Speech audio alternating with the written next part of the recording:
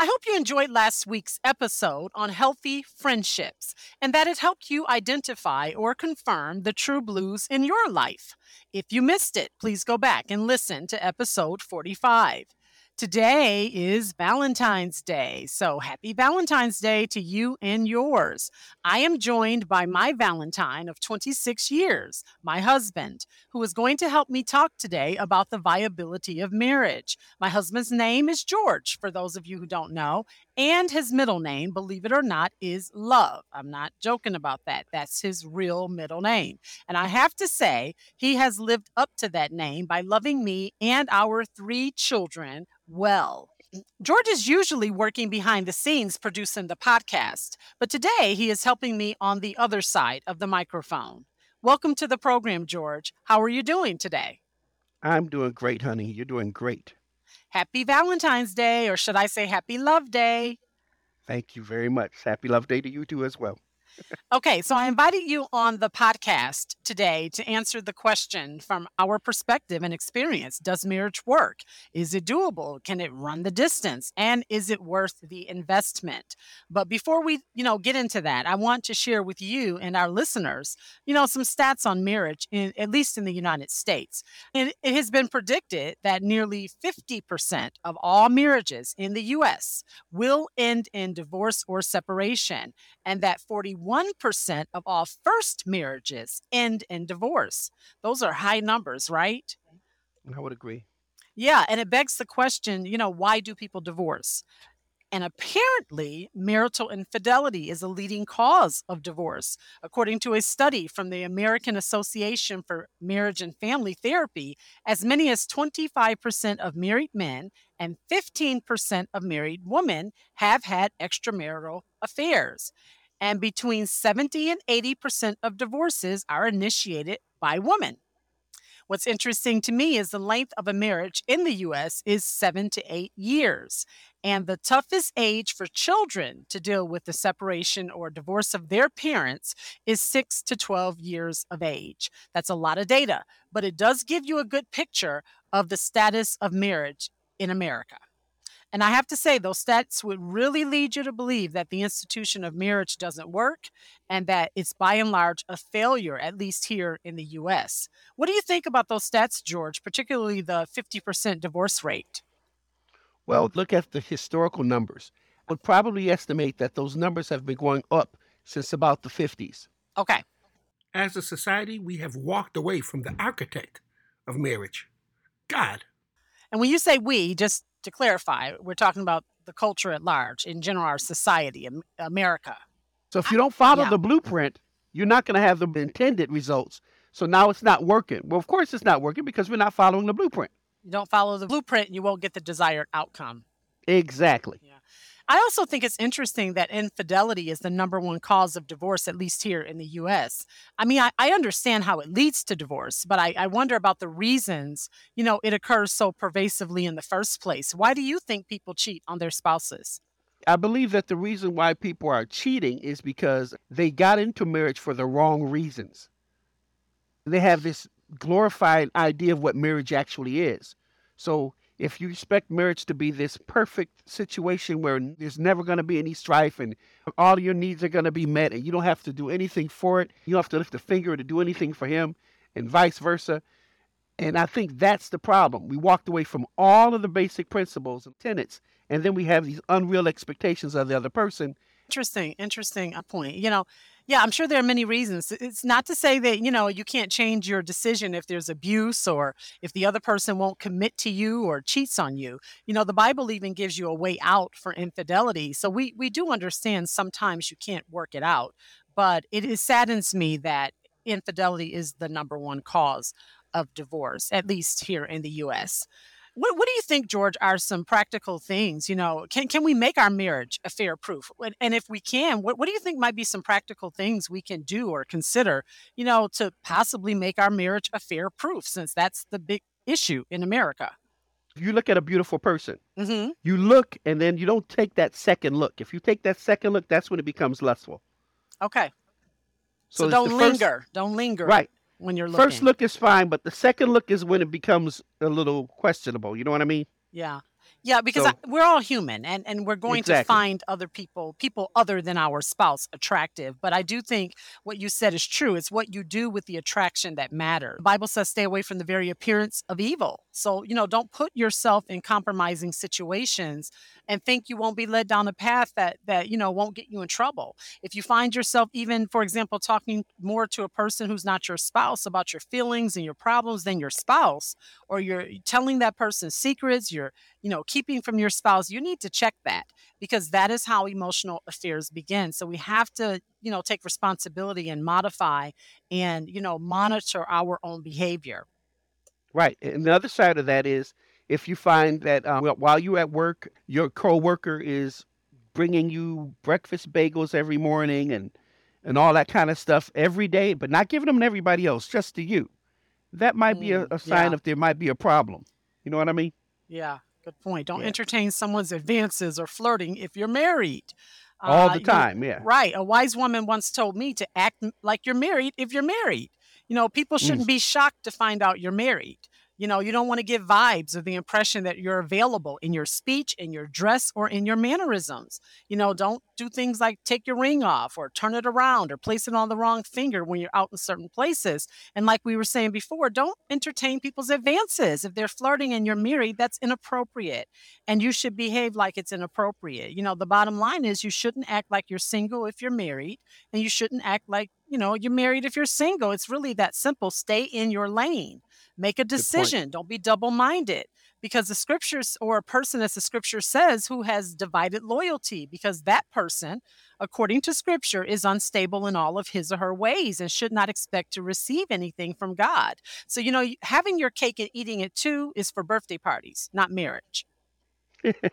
I'll just say that. That's a good one. I like that. That's Okay. good. I like it. And I know this kind of stuff isn't popular, but I'm not here for popularity. I'm here to help marriages. That's our intention, and that's our aim, and that's what we're here to do. And after 26 years of marriage, I think you and I can say that that's truthful. You have to stay away from the appearance of evil. You have to act like you're married. Stay in your lane. Don't be double-minded. Be committed. Make a decision that marriage is what you want and marriage is what you're going to act like. Want to kind of walk people through before you get married. So let's talk about the dating process just a little bit. Some things that maybe people ought to know, when they're dating, who may eventually want to marry one day. What are some things that people who are on that side of the coin should consider? When I was dating, I followed the law of diminishing returns. So if I spend too much time on something and I'm not getting enough profit, either out of time or value, I need to switch. I can't stay in a relationship or in a situation where it's taking more time out of me and I'm not getting a result. So while I was dating, I have generated in my mind for that ideal mate. And as I was dating, I would cross things off the list and add things to the list and make a decision based on if I wanted to continue with this person. And so Okay. I can't imagine being with somebody longer than 6 months if it's not going to work out at all. There's no reason to do it. 6 Because months. Wow. yeah, let's say you're 20 years old and you spend 2 years with somebody. You spent 10% of your life with somebody. And if you decide that you're not going to be with them, you walk away, and that's, you know, 20% of your life gone. Yeah. It's Yeah. pretty I sad. I would add that, you should know what you want in a potential mate, even in the dating process, because Absolutely.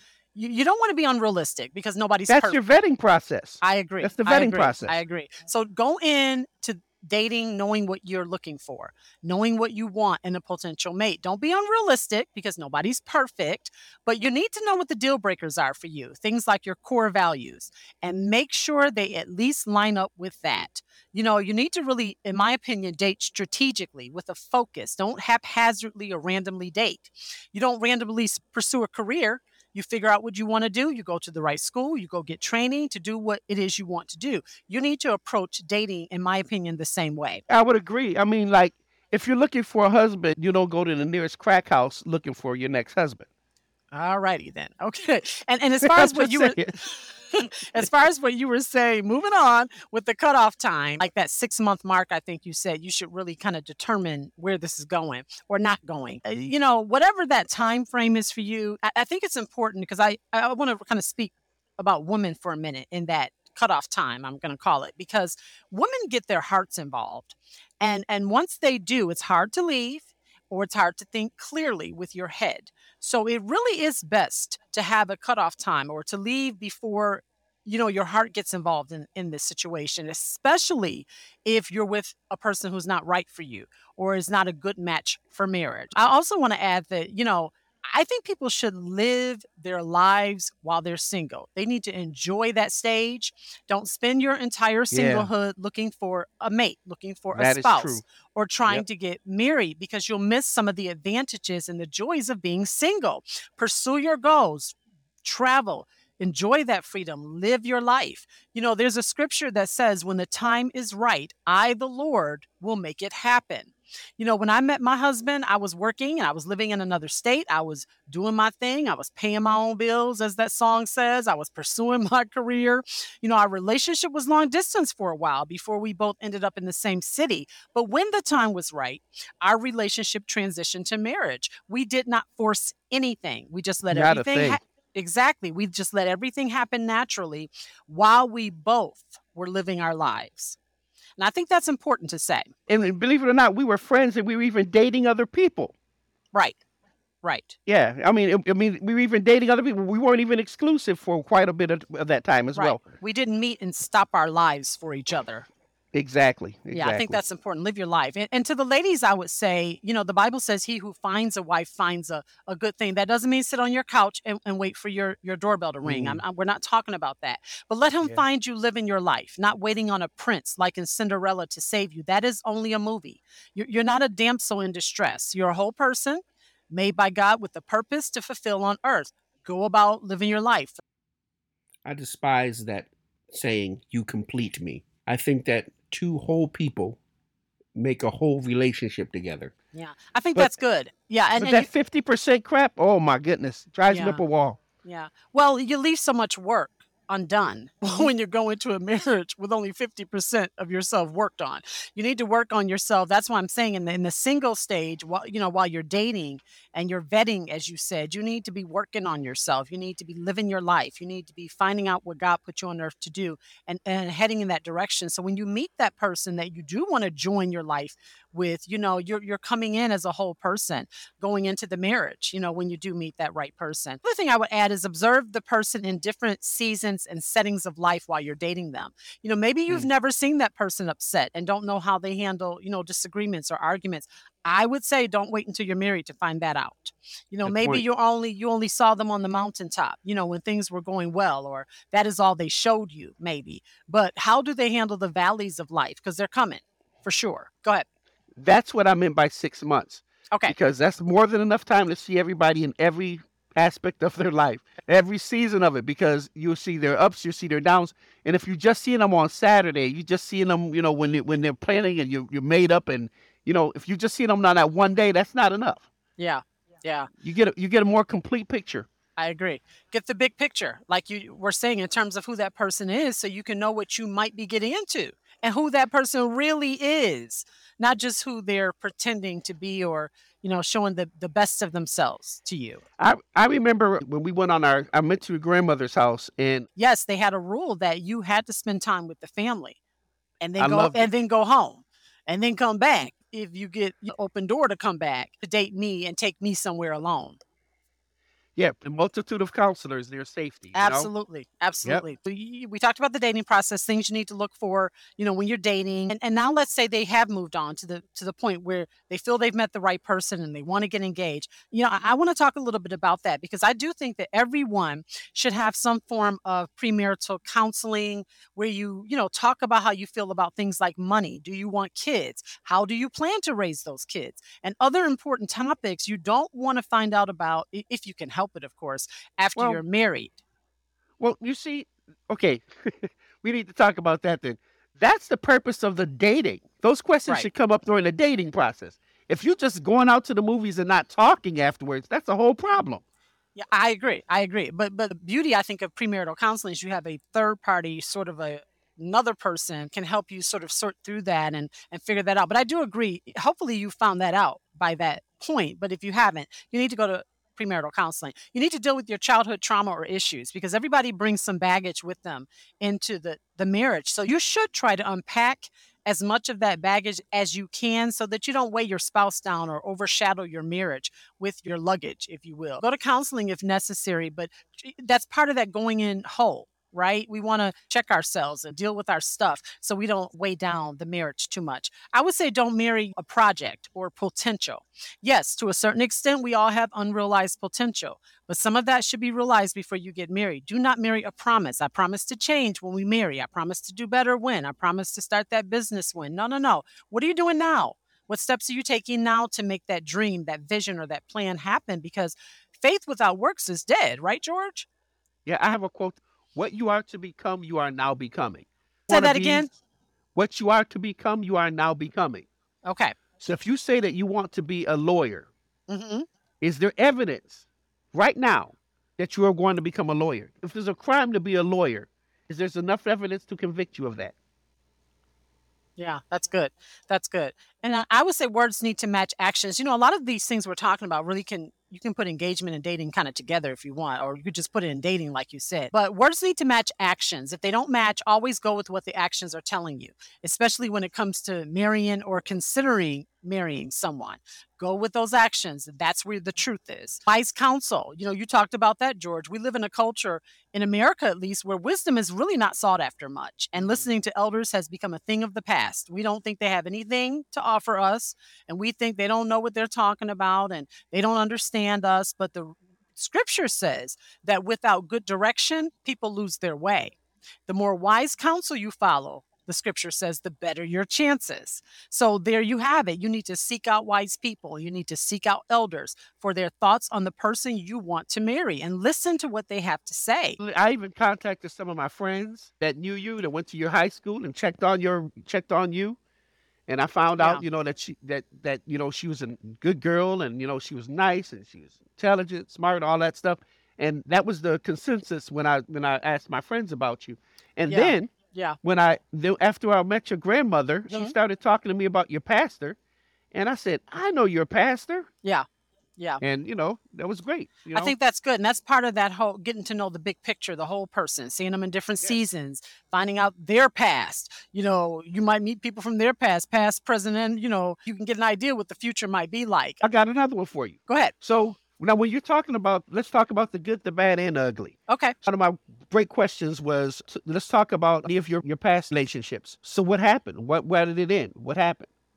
You're saying And those questions should be yes, to the right person away. you're considering. Yes, Right. Right. exactly. What happened? Sure. And if the person is contrite and says, there's some wrong on all of our sides, that's a mature response. But if they're blaming the other person for everything, and you have no culpability, this, that, and the other, That's a good it's point. that's a red flag. That's Seriously. a good point. It may be cliche to say, but I believe marriage works if you work it. It's like a muscle. Absolutely. Right? It'll go into atrophy state, I think, if you don't use it. You have to work at your marriage just like you work at your career or anything else in your life you want to have success in.